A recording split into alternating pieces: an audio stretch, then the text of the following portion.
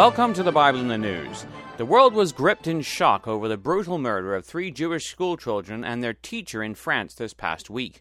The murder was a cold-blooded, brutal attack on innocent Jewish children and a rabbi in broad daylight at a Jewish school in France as parents brought their children to school. It later emerged that the killer had murdered 3 soldiers in 2 other attacks. At first, speculation arose the killer was a right-wing neo-Nazi. As details emerged, it became clear the murderer was much more than this. Once police identified the suspect as Mohammed Merah, they were able to obtain a profile.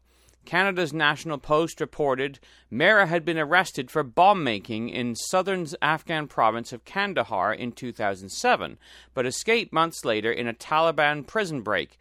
The director of prisons in Kandahar told Reuters. Kandahar prison chief Ghulam Farouk said that the security forces detained Merah on December 19, 2007, and that he was sentenced in 3 years in jail for planting bombs in Kandahar province, the Taliban's birthplace. Merah escaped jail along with up to 1,000 prisoners, including 400 Taliban insurgents, during a Taliban attack on southern Afghanistan's main prison in June 2008. End quote. This gives us a good idea of the type of individual we are dealing with. Once Merah was surrounded by police, more details emerged. The Associated Press reported the suspect told police he had belonged to Al-Qaeda and wanted to take revenge for Palestinian children killed in the Middle East. The suspect also said he was angry about French military intervention abroad and had spent time in Afghanistan and Pakistan. Canada's Globe and Mail reported Mr. Merah told police negotiators he had accepted a mission from Al-Qaeda after receiving training in the lawless border area of Pakistan and had identified another soldier and 2 police officers he wanted to kill. End quote. Well, the 30-hour standoff ended when police officers stormed the apartment. After a hail of gunfire, Merah jumped out of the window and died, either by a gunshot wound or from the fall itself. What would cause somebody to commit such heinous crimes? The answer is grim yet simple: hatred of God's people. This heart-wrenching tragedy is yet another example of the seething hatred that is bubbling up. Yet the media is quick to excuse this incident as the work of a lone wolf madman. The facts don't support this hypothesis. While the killer may have carried out the atrocity alone, there is a much bigger movement behind him. The killer was trained in Pakistan and Afghanistan. His work was methodical, calculated, and executed with steel nerve. The Jerusalem Post, in an article entitled "Lone Wolf Killer, Merah Fits the New Al-Qaeda Mold," stated, "The jihadi internet world has been awash with calls for followers in the West to act by themselves and to attack targets near their places of residence. Those issuing the calls believe such tactics minimize the chance of terrorist plots leaking out to intelligence services. One clear example of this trend was the online magazine Inspire, produced by Yemeni-American al-Qaeda operative Anwar al-Awlaki and his American-Pakistani accomplice Shamir Khan. Both were assassinated in a U.S. drone attack in Yemen last year. Inspire told Western Muslims that they had a religious obligation to carry out a jihad and repeatedly urged readers to act alone, pick targets near their homes, and keep the plot to themselves." End quote. Well, while these lone wolves may be acting alone, they belong to a bigger system of hate. Yet many are ignoring the signs of growing anti-Semitism. The Israeli newspaper Haaretz reported an interview with Dan Zikri, 18, who recently taught at the school where the shootings took place on Monday.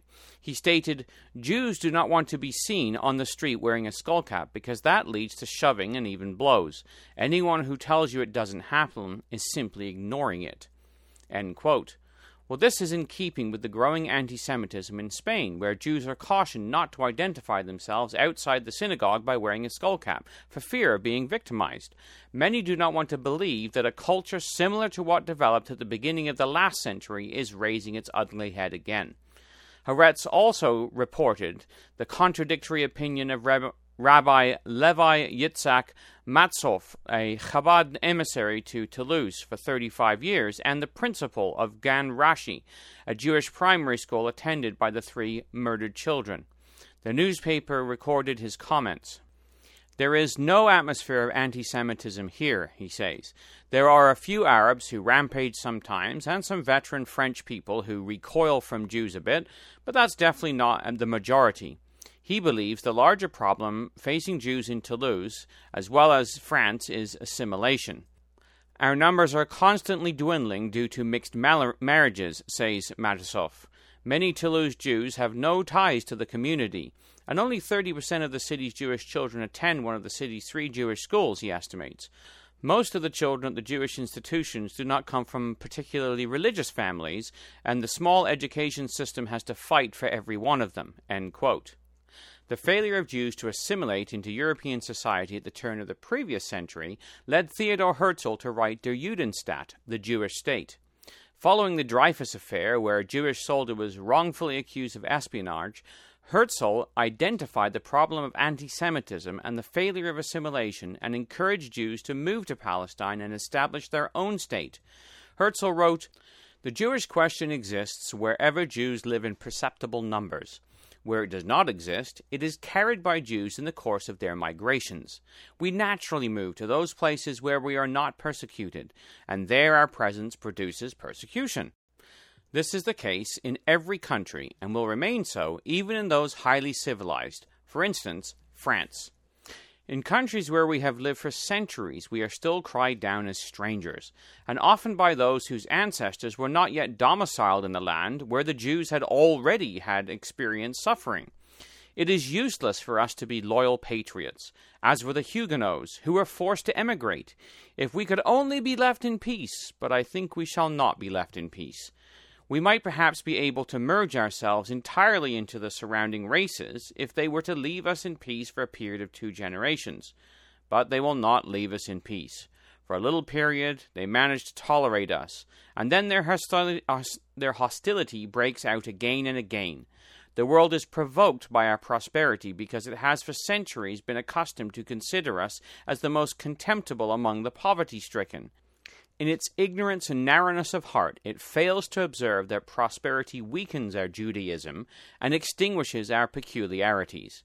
It is only pressure that forces us back to the parent stem.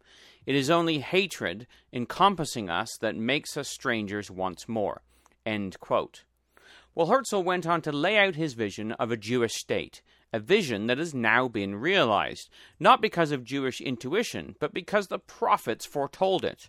One such prophet was Jeremiah, who wrote under inspiration in chapter 3, verse 14, "Turn, O backsliding children, saith the Lord, for I am married unto you, and I will take you 1 of a city and 2 of a family, and bring you to Zion." Herzl makes a chilling statement in Der Judenstaat, echoing the words of the prophet. He who will not come with us should remain behind. Part of the tragedy this week is that 2 of the children killed in the massacre were born in Israel, but moved back into Europe, the scene of so much anti-Semitism over the centuries.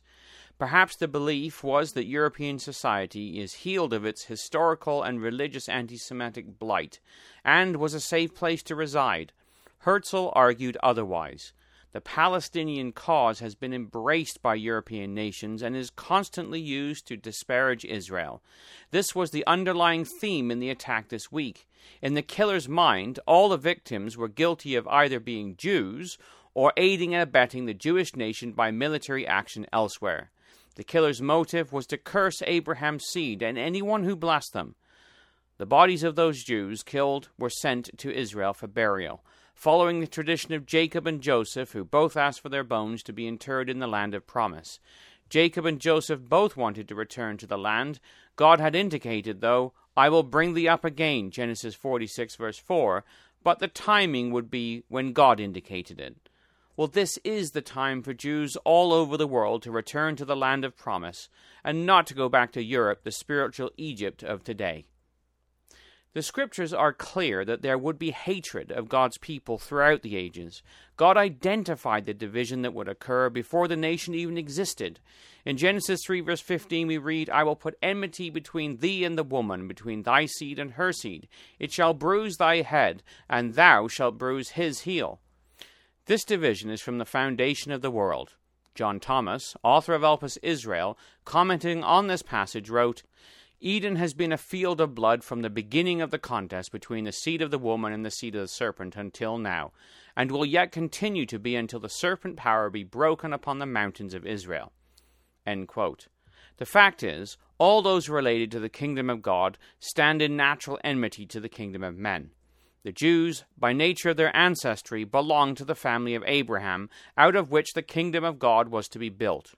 Thomas wrote, "The woman's seed was identified with Israel, and the serpent's seed with all that had enmity against or oppressed them." End quote. Throughout the passages of Scripture, the recurring theme is seen. In Ezekiel 25, verses 15 to 17, God speaks of the Philistines, the ancient nation who once inhabited the Gaza region. He describes their old hatred. "Thus saith the Lord God, because the Philistines have dealt by revenge, and have taken vengeance with a despiteful heart, to destroy it for the old hatred, therefore, thus saith the Lord God, behold, I will stretch out mine hand upon the Philistines, and I will cut off the Cherethims, and destroy the remnant of the sea coast, and I will execute great vengeance upon them with furious rebukes, and they shall know that I am the Lord, when I lay my vengeance upon them." Later, in Ezekiel 35, verses 5 to 7, God describes his judgments against the Edomites because of their perpetual hatred. He says, "Because thou hast had a perpetual hatred, and hast shed the blood of the children of Israel by the force of the sword in the time of their calamity, in the time when their iniquity had an end, therefore, as I live, saith the Lord God, I will prepare thee unto blood, and blood shall pursue thee. Sith thou hast not hated blood, even blood shall pursue thee. Thus will I make Mount Seir most desolate, and cut off from it him that passeth out, and him that returneth." End quote. This is the same age-old hatred that has been extant in the nations who have wanted Israel destroyed, so they could seize on the inheritance. Today, anti-Semitism is reviving under the flag of anti-Zionism. Jews are targeted because they, as Jews, are related to the State of Israel. The State of Israel is the nucleus of the future kingdom of God, in a very imperfect yet developing form. It is not perfect by any means. Israel's religious awakening is just beginning. But then this is to be expected when we read the prophets such as Ezekiel, who describe the assembling of the body politic of Israel in the 36th chapter, prior to having the Spirit of God breathed back into it.